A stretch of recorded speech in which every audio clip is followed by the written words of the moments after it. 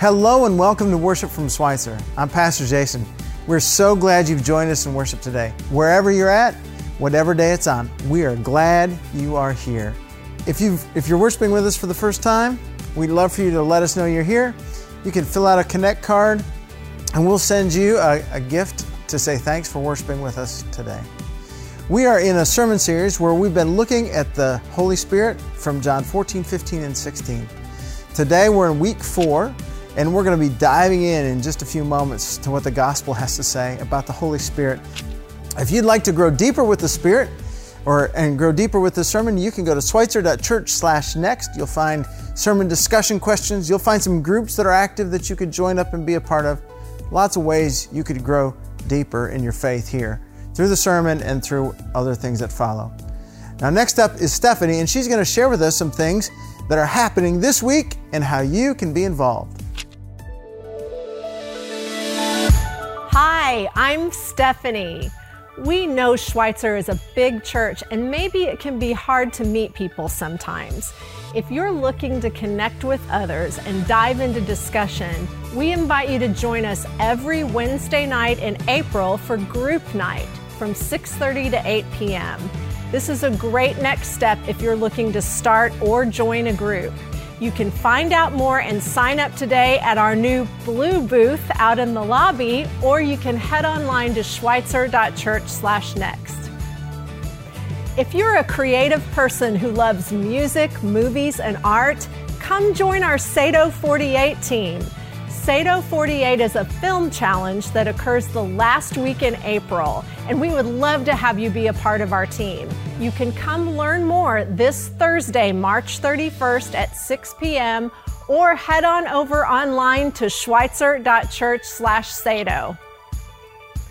Our next second season lunch is happening on April 7th.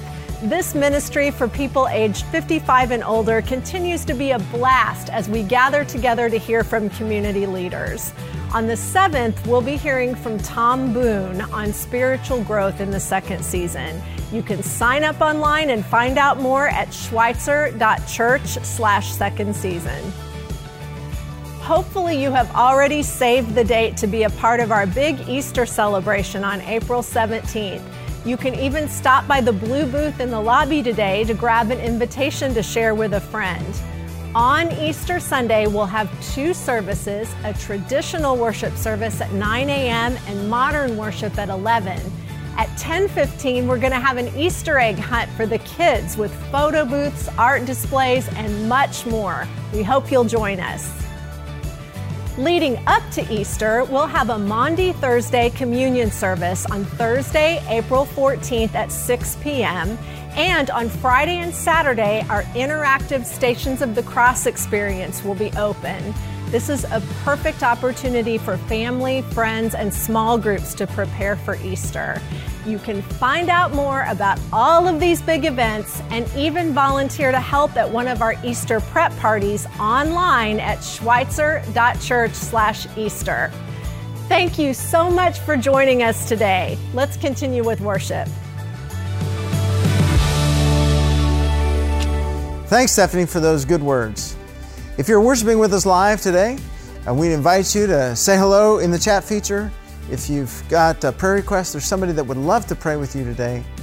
And now I invite us to join with our worship team in this song of praise and worship.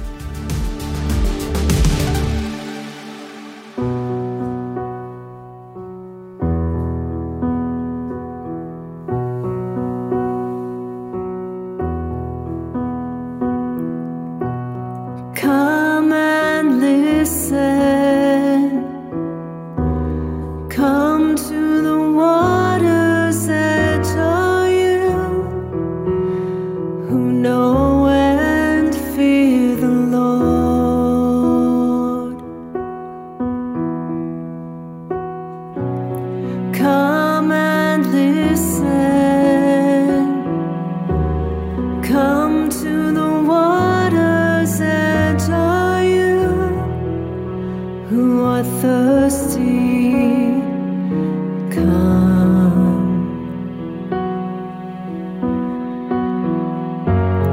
Let me tell you what He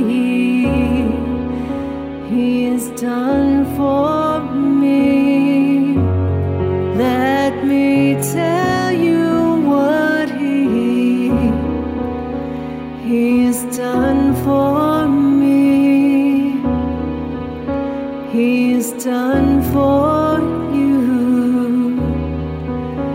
He has done for us.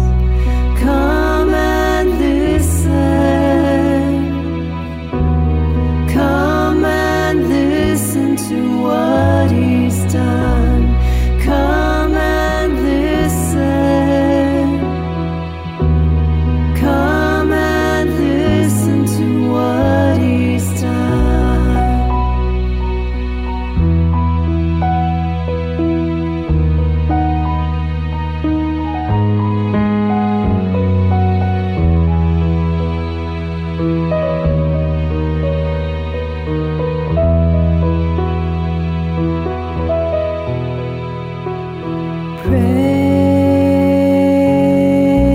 Praise our God, for He is good.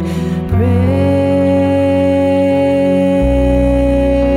our God, for He is good. Praise our God, for He is good. Praise our God, for He is good. He has done for me. He has done for you. He has done for us. Come and listen. Come and listen to what He's done. Come and listen. Come and listen to what He's done.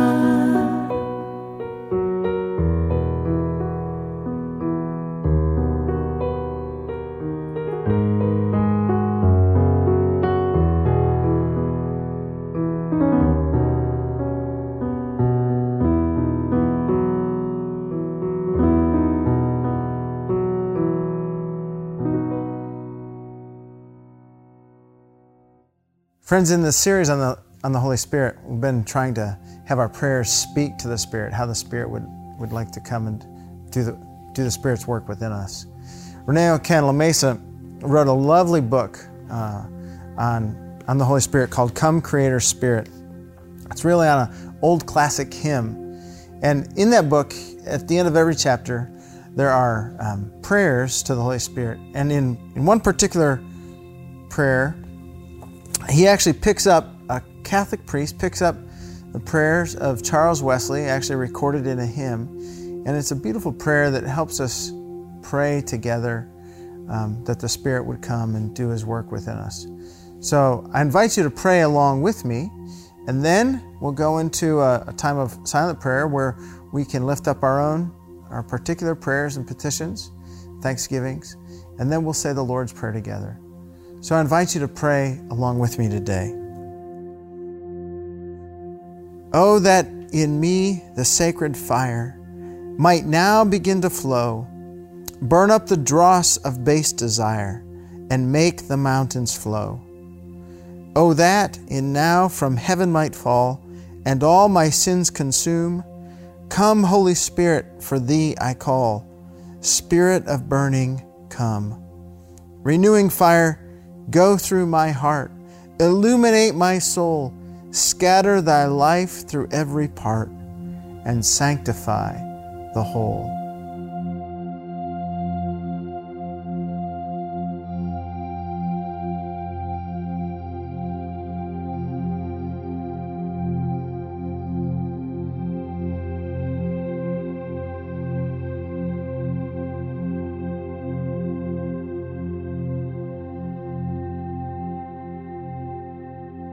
Kind Father, because You've invited us to pray, we know You hear our prayers.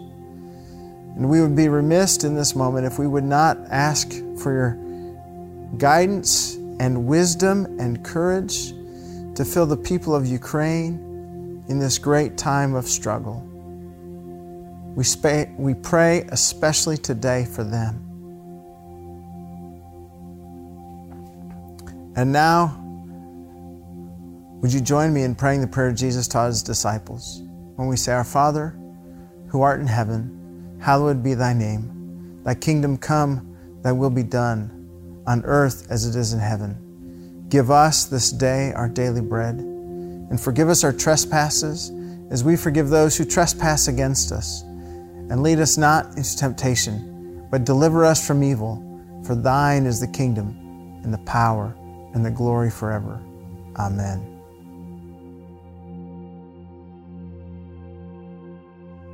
Friends, a part of worship is the act of giving, and it is really fun to do, right? You think about all of the gifts God has given to us, and that we get to be a part of extending his fantastic grace and mercy and love by the act of giving ourselves. Giving makes all kinds of ministry happen, and it really brings joy to all kinds of people. It's a fantastic thing. It's a great way to worship. This week, we're really celebrating a baptism that took place on March 15th here within the confines of Schweitzer. Venda Lee, who's 90 years old, was baptized. When Venda was a young woman, she said she was fearful, or at least she had a little trepidation of going under the waters of a river to be baptized. She was really looking forward to being sprinkled. Well, after a bit of time passed in life, she was. She was surrounded by her family, her friends.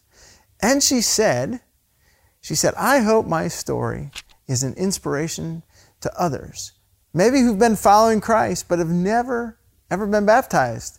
Regardless of age, Venda says, it's worth it. Go for it. We're celebrating what God's been up to in Venda's life. It's been a beautiful life, and what God can be up to in yours. If you like the sacrament of baptism, if you haven't received it yet, talk to us. We'd love to talk to you about it.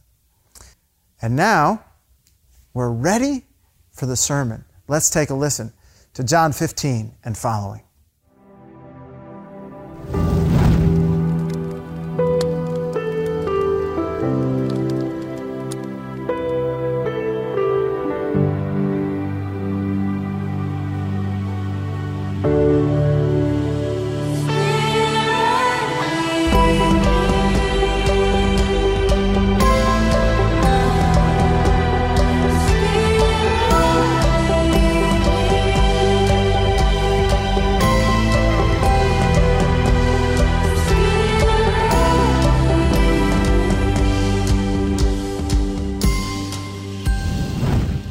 Well, welcome today. I'm so glad that you're here. My name is Spencer, and today is part 4 of our series called The Spirit-Filled Life. We're spending 6 weeks exploring the power, the promise, the presence of the Holy Spirit in our life. And our goal in this series is to be really practical. We want to give us some tools to use to live into the presence and power of the Spirit in our life, because we don't want to just know about the Holy Spirit. We want to live with His presence in our life. And so as we go through this series, we're looking at this in a practical way. How do we live into this? Now, we're being guided in this series through a lengthy teaching of Jesus. It's John chapter 14, 15, 16, and 17. 4 chapters where Jesus speaks at length about the presence, the power, and the promise of the Holy Spirit in our life. And so we're reading every word of this teaching, line by line, just working our way through this to learn from Jesus, this practical message that He has. And this teaching of Jesus, it comes right on the heels of the Last Supper and right before His arrest, crucifixion, and resurrection. So you can imagine the scene. They've had dinner, the Last Supper. They've shared the bread and the wine. The foot washing has taken place. Those things that happen at the Last Supper, that's all done. And now they're sitting around the table, and Jesus starts to talk about what's going to come next. And of course, He knows what's going to come next with the cross and the resurrection. And as He talks about what's next and what's going to be true for His disciples, He starts to talk about the Holy Spirit and what the Holy Spirit does in our life. And so we're going to pick up right where we left off last week. We're in John 15, starting in verse 9. We're going to read quite a bit today as we read this. And here's what Jesus says. He says, "As the Father has loved me, so have I loved you. Now remain," or you could read there, abide or live or dwell, "remain in my love. And if you keep my commands, you will remain in my love, just as I have kept my Father's commands and remain in His love." And so as we remain, or again, dwell or live in the love of God, notice that this is connected to obedience. It's connected to living into the commands of God as well. So it's connected to obedience. Let's keep reading here. It says, "I have told you this so that my joy may be in you and that your joy may be complete. My command is this: love each other as I have loved you. And greater love has no one than this, to lay down one's life for one's friends. You are my friends if you do what I command. I no longer call you servants, because a servant does not know his master's business. Instead, I have called you friends. For everything I have learned from my Father, I have made known to you. You did not choose me, but I chose you and appointed you so that you may go and bear fruit that will last, and so that whatever you ask in my name, the Father will give you. And this is my command: love each other. And then verse 18, if the world hates you, keep in mind that it hated me first. Talk about a hard turn here. Go from love one another to if the world hates you, keep in mind that it hated me first. Hard shift here. But now let's talk about how the world hates us. Verse 19, if you belong to the world, it would love you as its own. As it is, you do not belong to the world, but I have chosen you out of the world. That is why the world hates you. And remember what I told you, a servant is not greater than his master. If they persecuted me, they will, notice it's not might or could, but they will persecute you also. If they obeyed my teaching, they will obey yours also. And they will treat you this way because of my name, for they do not know the one who sent me. And if I had not come and spoken to them, they would not be guilty of sin, but now they have no excuse for their sin. Whoever hates me hates my Father as well. And if I had not done among them the works no one else did, they would not be guilty of sin. As it is, they have seen, and yet they have hated both me and my Father. But this is to fulfill what is written in their law. They hated me without reason. Verse 26, listen, it says, when the advocate comes, whom I will send to you from the Father, the Spirit of truth, that is the Holy Spirit, he will testify about me. And you must also testify, for you have been with me from the beginning. All this I have told you so that you will not fall away. They will put you out of the synagogue. In fact, the time is coming when anyone who kills you will think they are offering a service to God. And they will do such things because they have not known the Father or me. I have told you this so that when their time comes, you will remember that I warned you about them.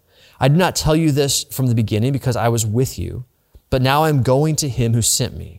And none of you asks me, where are you going? Rather, you are filled with grief because I have said these things. But very truly, I tell you, it is for your good that I am going away. And unless I go away, the advocate, that is the Holy Spirit, will not come to you. But if I go, I will send him to you. When he comes, he will prove the world to be in the wrong about sin and righteousness and judgment. About sin because people do not believe in me. About righteousness because I am going to the Father where you can see me no longer. And about judgment because the prince of this world, that is Satan, now stands condemned. And I have much more to say to you, more than you can now bear. But when he, the Spirit of truth, comes, he will guide you into all truth. He will not speak on his own. He will speak only what he hears, and he will tell you what is yet to come. He will glorify me because it is from me that he will receive what will be made known to you. All that belongs to the Father is mine. And that is why I said the Spirit will receive from me what he will make known to you. So you can imagine the scene. They're sitting around the dinner table. They've had the Last Supper. Of course, they didn't call it that, but they've had the Last Supper. And as Jesus is talking about what's coming next, there's two big things that he speaks of here. On one hand, he speaks about obedience, keeping the commands of God, living a life that is faithful, living a life that bears fruit. And then on the other hand, he talks about how hard it's going to be. Obedience and difficulty. He talks about both of these things at the exact same time because here is the harsh reality of the Christian life, is that the Christian life is difficult. It's not easy. It's not for people who want an easy life. The Christian life is not the path of least resistance. Oftentimes, the Christian life is the path of most resistance because to live a life that is faithful and obedient, like Jesus talks about, is going to happen in times where it's costly and there's opposition, there's pressure from other people or other systems to try to keep you from living into God's purposes. This is just the reality of the Christian life. That if you want to live a life that is faithful, obedient, a life that makes a difference for the gospel, it's going to be difficult and it's going to be costly. Now, thankfully, though, as Jesus talks about this dynamic of how obedience and faithfulness and this difficulty all come together, he also gives us this promise of the Holy Spirit, that the advocate is going to come, that he's going to speak to us the truth, he's going to guide us, he's going to lead us, he's going to empower us. This is what the Holy Spirit's going to do. This is what we can claim in our lives, that while it might cost us to follow Jesus, the Holy Spirit is going to come alongside us. He's going to fill our lives, and because of this, we are going to have a Spirit-empowered courage and boldness that we can be faithful no matter what it is that we face. And so when we talk about the Spirit-filled life, I don't know what comes to mind for you. I think that phrase, the Spirit-filled life, it means all kinds of different things to different people. But one of the things I hope it means for you is that the Spirit is going to empower you to live a life of faithfulness and obedience, even in the midst of difficulty. Because there is this Spirit-empowered courage that we find when our lives are filled with the Holy Spirit. This is what Jesus is talking about. This is what we see in other places in the Bible as well. You know, one of the best places to see this promise that Jesus talks about here in action is in the book of Acts. Now, if you've never read the book of Acts, you should. First of all, just because it's awesome. It's just a great book. It's so encouraging. It's so inspiring. And it tells the story of the early Christians, the very first believers in Jesus. What did they do? How did God use them to form from this little bitty group of people to this movement that changed world history? How did that happen? And, long story short is it was the Holy Spirit at work in them. And as you read through the book of Acts, the Holy Spirit comes and leads them and guides them, and it fills them in a way that changes their life. And so there is this little phrase that's peppered throughout the book of Acts where you read this phrase that these women and men, these first Christians, were, quote unquote, filled with the Holy Spirit. And so you see this in different places in the book of Acts, and it's a very prominent, important phrase that you read, that people are filled with the Holy Spirit. And so I want to explore this promise we have of living faithful even when it's costly and difficult. I want to show you these times that you see in the book of Acts. We're going to do a little Bible study here of when people are filled with the Holy Spirit. And I want you to notice what happens when people are filled with the Holy Spirit. In fact, we're going to look at every single time in the book of Acts that you see this phrase, filled with the Holy Spirit. Now, it's only 6 times. It's not that many, but just pay attention because these are such a prominent, important phrase. So you first hear this phrase that people are filled with the Holy Spirit in Acts chapter 2. In Acts chapter 2, of course, this is the day of Pentecost, and this is when the Holy Spirit comes on the church, and people have the tongues of fire that fall from the sky. The wind begins to blow, and the Spirit comes. The very first time the Spirit is given to the church, and given to the Christians, and this is what we read. The very first time we read this phrase, filled with the Spirit, it's Acts chapter 2, verse 4, and it just simply says this, that all of them, that is every single Christian on earth, because they're all together in one place, all of them were filled with the Holy Spirit, there's the phrase, and they began to speak in other tongues as the Spirit enabled them. Now, they don't speak in tongues just for the sake of speaking in tongues, just because it's a cool thing to do. No, they leave their room that they're in and they go out into the streets and they begin to proclaim the goodness of God to all the people who are in Jerusalem and all these different languages that people are there, that they hear them in their native language. And it's this incredible miracle of going to preach this message to everyone who's there. That's the first time we read the phrase. The second time we see this phrase, filled with the Spirit, happens in Acts chapter 4. In fact, we see it twice in this chapter. And in Acts chapter 4, it's this great story of how Peter and John, they go to the temple one day to pray, and on the way to the temple, they come across this disabled man who's begging. And when they come across this man, they miraculously heal him through the name of Jesus. Peter has this great line. He says, "Silver or gold I do not have. What I have I give you. In the name of Jesus Christ of Nazareth, walk." And so the guy gets up and he walks. And it causes this huge stir, and they end up getting in trouble because of it. In fact, they get sent to jail, which is what Jesus is talking about in John 15. If the world hates you, it's because they hated me. They're doing the works of Jesus, this good, miraculous thing, and they end up in jail. They end up in trouble. And so you turn to Acts 4. After they spent the night in jail, the Peter and John are brought before the rulers and authorities. And here's the second time you see this phrase, filled with the Holy Spirit. It's Acts 4, verse 8. It says, "Then Peter, filled with the Holy Spirit, said to them, 'Rulers and elders of the people,'" and then the speech goes on, and he has this speech about Jesus. But what's fascinating to me is that when Peter and John heal the man who's disabled, it doesn't say that he's filled with the Holy Spirit. It's when he has to give an account because he's in danger that the Bible tells us that he is filled with the Holy Spirit. And as he's filled with the Holy Spirit, he gives this speech to the rulers and the elders. And after the speech, the Bible has this great description of Peter and John where the leaders are looking at them. And you read this in chapter 4, verse 13. It just simply says that when they saw, listen to the word here, the courage of Peter and John, and they realized that they were unschooled, ordinary men, they were astonished and they took note that these men had been with Jesus. This leads us now to the third time we see this phrase, filled with the Holy Spirit, because it's also in Acts chapter 4.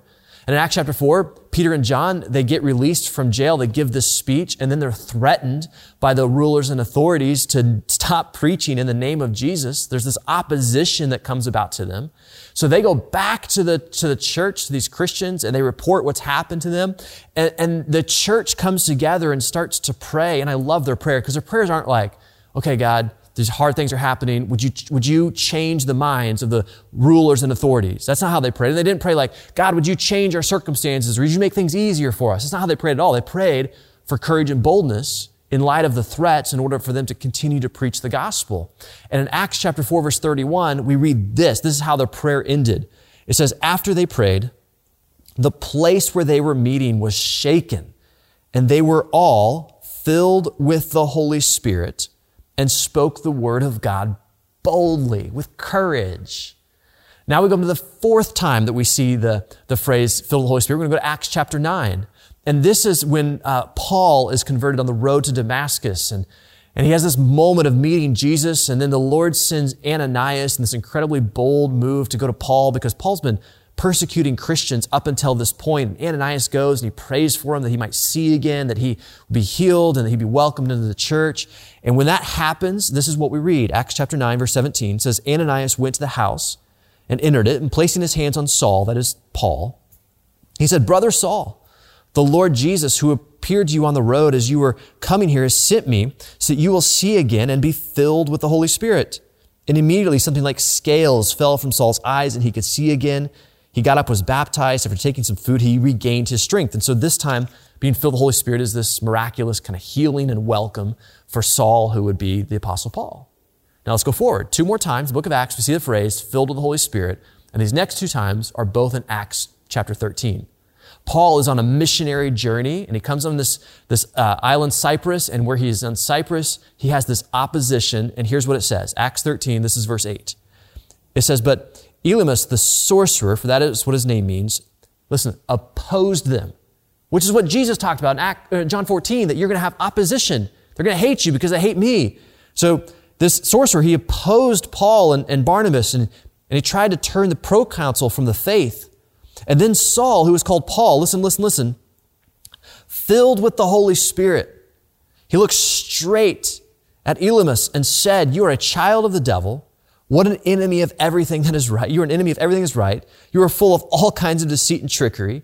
And will you never stop perverting the right ways of the Lord? And so Paul, filled with the Holy Spirit, has to give this speech because of opposition. And then we have one more time in the book of Acts. We see this. It's at the end of chapter 13, Acts 13, and it's giving a recap kind of what's happened in that chapter. And again, listen how this goes. It says, but the Jewish leaders incited the God-fearing women of high standing and the leading men of the city. They stirred up persecution against Paul and Barnabas and expelled them from their region. So they shook the dust off their feet as a warning to them, and they went to Iconium, and the disciples were filled with joy and with the Holy Spirit. And that is the 6 times in the book of Acts that we see this phrase, that they were filled with the Holy Spirit.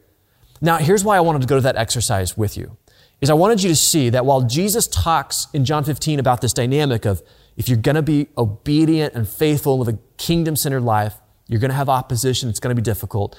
This is what we see in the book of Acts, that the Holy Spirit is coming on these women and men, filling them in their life 4 out of the 6 times because of opposition, because of persecution, because of difficulty, and people were in their way, because the choice to follow Jesus was going to cost them something.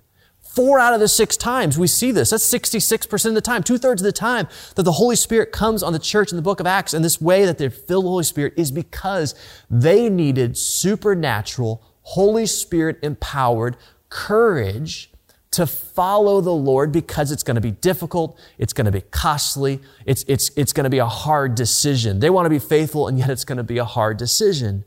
And so again, I don't know what you think of with this phrase, the Spirit-filled life, or to be filled with the Holy Spirit.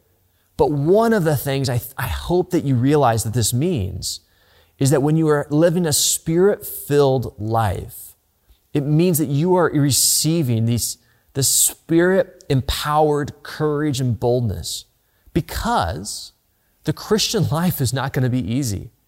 It is not the path of least resistance. I mean, if you want an easy, comfortable life, don't be a Christian, because there are going to be times where if you're going to be faithful and obedient and live a kingdom-centered life, a difference that makes a difference for the kingdom of God, it's going to be difficult. It's going to cost you. It's going to be decisions that are hard to make. And yet in the midst of that is this gift of the Holy Spirit who can empower you and give you this gift of courage. So I've been thinking a lot about that this week. Like, how do you live into that? Because we see the promise of the Scripture. We see it from Jesus. We see it in the book of Acts as it's lived out. But how do we live into that? How do we do this? And I mean this practically, because as we said at the beginning, we don't want to just know about the Holy Spirit. We want to live. It's a Spirit-filled life. We want to live in the power of the Holy Spirit. So how do we do this? I've been thinking about this week, and as I've been thinking about this role here, that if this is what the Holy Spirit does, I've been asking myself this question of like, well, what's my role? If this is the promise we have of the Holy Spirit, He's going to give us Spirit-empowered courage to face opposition or difficulty, to be faithful. What's my role? What does the Lord require of me in order to live into that promise? And as I've been thinking about that question, just a fundamental thought has just come back to me over and over and over again.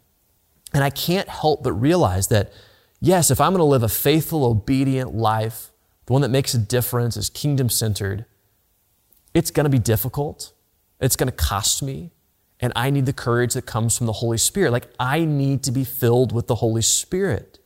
And I've realized as I've thought about what that takes and what that means is that if I'm going to be filled with the Holy Spirit, then I can't be full of myself. You see, if you want to live a Spirit-filled life, a Holy Spirit-filled life, you can't seek to be filled with the Holy Spirit if you're also full of yourself. What I mean by that is this. If your life is mostly about you, if it's about your ambitions, your desires, your dreams, your plans, your goals, your resources, if it's about you and all that you want, then what you're going to do is you're going to fill your life with you. And if you fill your life with you, you're not going to have room to be full of the Holy Spirit. To be full of the Holy Spirit, we have to empty ourselves of us in order for there to be room for the Holy Spirit to fill us. But if you make your life mostly about you, what you're going to end up with is you're going to end up with a life that is focused on ease, comfort, materialism. It's going to be a life that's not interested in service or sacrifice or giving of others. It's not going to be a life that makes a difference for the kingdom of God. But instead, if you want to live that kind of life, what Jesus describes, where you're living in obedience and faithfulness to the Lord, you've got to empty yourself of all that is you in order to be full of the Spirit. You can't keep living for your desires, your dreams, your ambitions, for your comfort, for your ease, if you want to live a life that honors God and is full of the Spirit. Now in church, one of the ways that we talk about this emptying of ourselves is we use the word surrender. You know, I think about what Jesus said in the garden as he's facing the difficult, costly choice to go to the cross. He prayed that prayer. Remember it? He said, "Father, not my will, but your will be done." Or I think about the prayer in the Lord's Prayer that we pray every week when we say simply, your will be done. These are prayers of surrender, where we are emptying ourselves in order to be full of what God has. And if we want to live a life of consequence, a life where we are full of the Spirit, living in His Spirit-empowered courage and all that He brings, we got to empty ourselves in order to be full of Him. This reminds me of one of my favorite stories, and I've shared this with you before, and I promise you I'm going to share it with you again because I just love it so much. But it's just such an inspiring, encouraging story to me. And it's about a famous missionary. His name is Leslie Newbigin. He served in India from the 1930s to 1970s, wrote a ton of books about missions and global missions and the work that God is doing across the world. But when Leslie Newbigin was a young man in Scotland where he grew up, he was feeling this call to be a missionary, to give his life in service of God. He didn't really know what that meant, but he was feeling this call to serve in this kind of way. And so one afternoon, he went to his local church. It was, the middle of the week, so no one was there. The room was dark. The sanctuary was dark. And he went into the room, the sanctuary, and he sat on one of the pews. And he wanted to have this experience of giving himself fully to God. Like, he's already a believer. He's already saved. But he felt like he needed this experience of giving himself fully to God. And so Newbigin took out a piece of paper and he started to write all the things that he was going to do for God. How he's going to sacrifice his life for the Lord. And he starts writing about this. I'm going to preach the gospel. I'm going to serve the poor. I'm going to give of myself. I'm going to wake up early to pursue God. I'm going to read the scriptures. I'm going to fast. I'm going to tithe. All these sacrificial things. And he brings this piece of paper up to the altar and he lays it on the altar. And he says he feels this experience of nothing. Like nothing happens. And he thought he was going to have this moment where he met with the Lord and had this profound experience, but instead, like, nothing happens. And so he's like, what's going on? Well, how am I missing this? And so he goes back and sits on the pew again. And he's like, maybe the things I wrote weren't hard enough. So he writes harder things, more sacrificial things. I'm not going to preach the gospel. I'm going to be a missionary to the poorest of the poor. I'm not just going to tithe. I'm going to give all my money away. I'm not just going to fast once a week. I'm going to fast twice a week. I'm going to wake up even earlier to read my Bible and pray. Like, all these things I'm going to sacrifice. He goes up to the altar and he lays this piece of paper on the altar and he lays it there, and again, he says he feels nothing. Like there's no experience at all. And he had this moment. He thought, I thought I was going to meet with the Lord, and it's like God's absent. Why is the Lord not here? Why is he not speaking to me? Why am I not experiencing him? And so he goes and he sits down on the pew, and he's like, what am I missing? What does God want from me? And as he starts asking that question, he has this realization, an idea dawns on him. And so he takes out one more piece of paper. And I just love this. He keeps this one blank. And he walks up to the altar and he lays this blank piece of paper on the altar and he just simply says the prayer of Jesus, your will be done. Right, Lord, you write the script. You direct my life. You lead me. You do in me what you want. And I love that story so much because that image of a blank piece of paper, that is surrender. It's like I've emptied myself of what I think I want, what I think I need, what I want to live for. Surrender is not just about sin. It's even sometimes our good desires. Like I'm going to lay myself down and say, Lord, your will be done. You write the script. And when you do this, when Leslie Newbigin did this, he says he had this experience of peace that filled his heart in this way that he said, I just knew that I was right in the middle of God's will for me. This is surrender. I love it. It's surrender. And if we want to be the kinds of people who are full of the Holy Spirit and all that he brings, we can't also be full of ourselves. We have to empty ourselves. And this practice of surrender, it's so crucial to living into the power that God wants to give us, the courage, the boldness, and all that the Holy Spirit brings in our lives, because the truth is, if we're going to live a faithful, obedient, kingdom-centered, kingdom-impact life, we can't also be living for ourselves. This is going to be a costly decision, and this only happens in these moments of surrender. For me, one of the tools I've used in my life to surrender on a continual basis, because surrender is not like a one-time thing. It's something you got to come back to over and over again, is a simple prayer. It's called the Wesley Covenant Prayer. And this is a prayer that is incredibly challenging to me, and I find myself reading it and praying it, and I get so challenged by it. It's got lines in it like this, like, I'm no longer my own, but yours. Put me to doing, put me to suffering. Let me be employed for you or laid aside for you.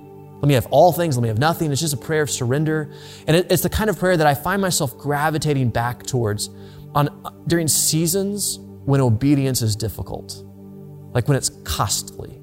And when it's hard to choose to be obedient to the Lord, I find myself praying this prayer. And I think I've done this, and I found myself doing this over the years because just instinctively I've known that if I want to be full of what God has for me, and the Holy Spirit and his life in me and this courage he wants to give me to be faithful, I can't also be full of myself. And so this morning, as we go through the series and we consider this promise that Jesus has, the truth, the reality that faithful life is going to be difficult, it requires us to surrender. And so this morning, today, I want to invite you to come alongside me and to pray this Wesley Covenant prayer. And maybe for you, there are specific things you need to lay down in your life, or maybe for you, this just needs to be a continual part of our life where we learn to lay down our life to the Lord in surrender. But as we close today, let's close with this prayer as it goes like this. Join with me as we pray. I am no longer my own, but yours. Put me to what you will. Rank me with whom you will. Put me to doing, put me to suffering. Let me be employed for you or laid aside for you, exalted for you or brought low for you. Let me be full, let me be empty. Let me have all things, let me have nothing. I freely and wholeheartedly yield all things to your pleasure and disposal. And now, glorious and blessed God, Father, Son, and Holy Spirit, you are mine and I am yours, so be it. And the covenant now made on earth, let it be ratified in heaven. Amen. Friends, thanks for joining us in worship today. And a big thank you to all the people who helped put this together, to the team behind the scenes, to Stephanie and the worship team and Spencer. Thanks so much for your participation and contribution to worship. If you've been blessed in this time, if something's spoken to you and your heart has been shaped, drawn closer to the Lord, we encourage you to take a moment. Think and pray about people in your life that would benefit from hearing this, and just take a moment to share it with them through social media or other means. You know how to best share that. Next week, we look forward to having you back here. It's going to be week 5 of the Spirit-Filled Life. We're going to be talking about how the Spirit brings joy. But this week, as we've already taken a deep dive into how the Spirit wants to give us the courage of God, we hope and pray that God's courage, God's Spirit will be inside of you, be working with you. And for whatever you face, that you'll have courage so that you can walk with a heart and a head that's embraced, knows it's embraced by the love of God, and that you can love the world that God desperately, desperately loves. Go in peace. The Lord bless you. Amen.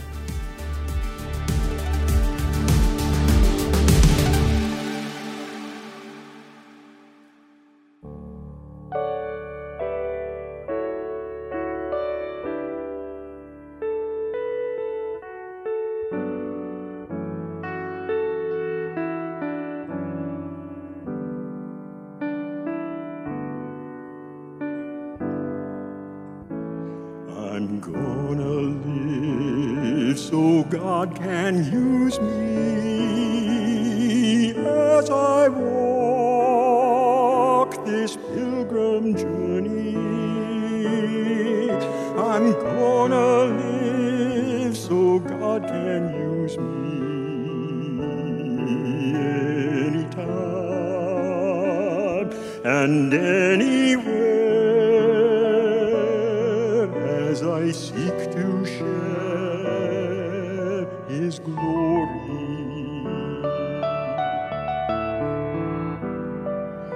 I'm gonna pray that God will use me as a light to pierce the darkness. I'm gonna pray that God will use me anytime and anywhere as a channel of His mercy.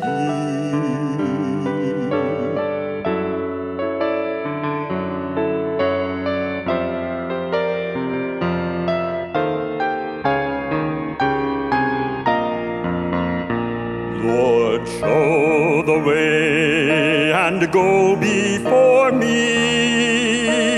Make me worthy of your calling. Oh, take me, Lord, refine and mold me anytime and anywhere. Hear my fervent prayer, Lord, send me anytime and anywhere. Hear my fervent prayer, Lord, send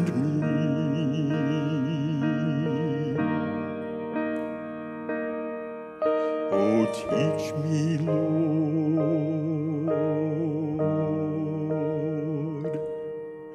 Oh, send me, Lord.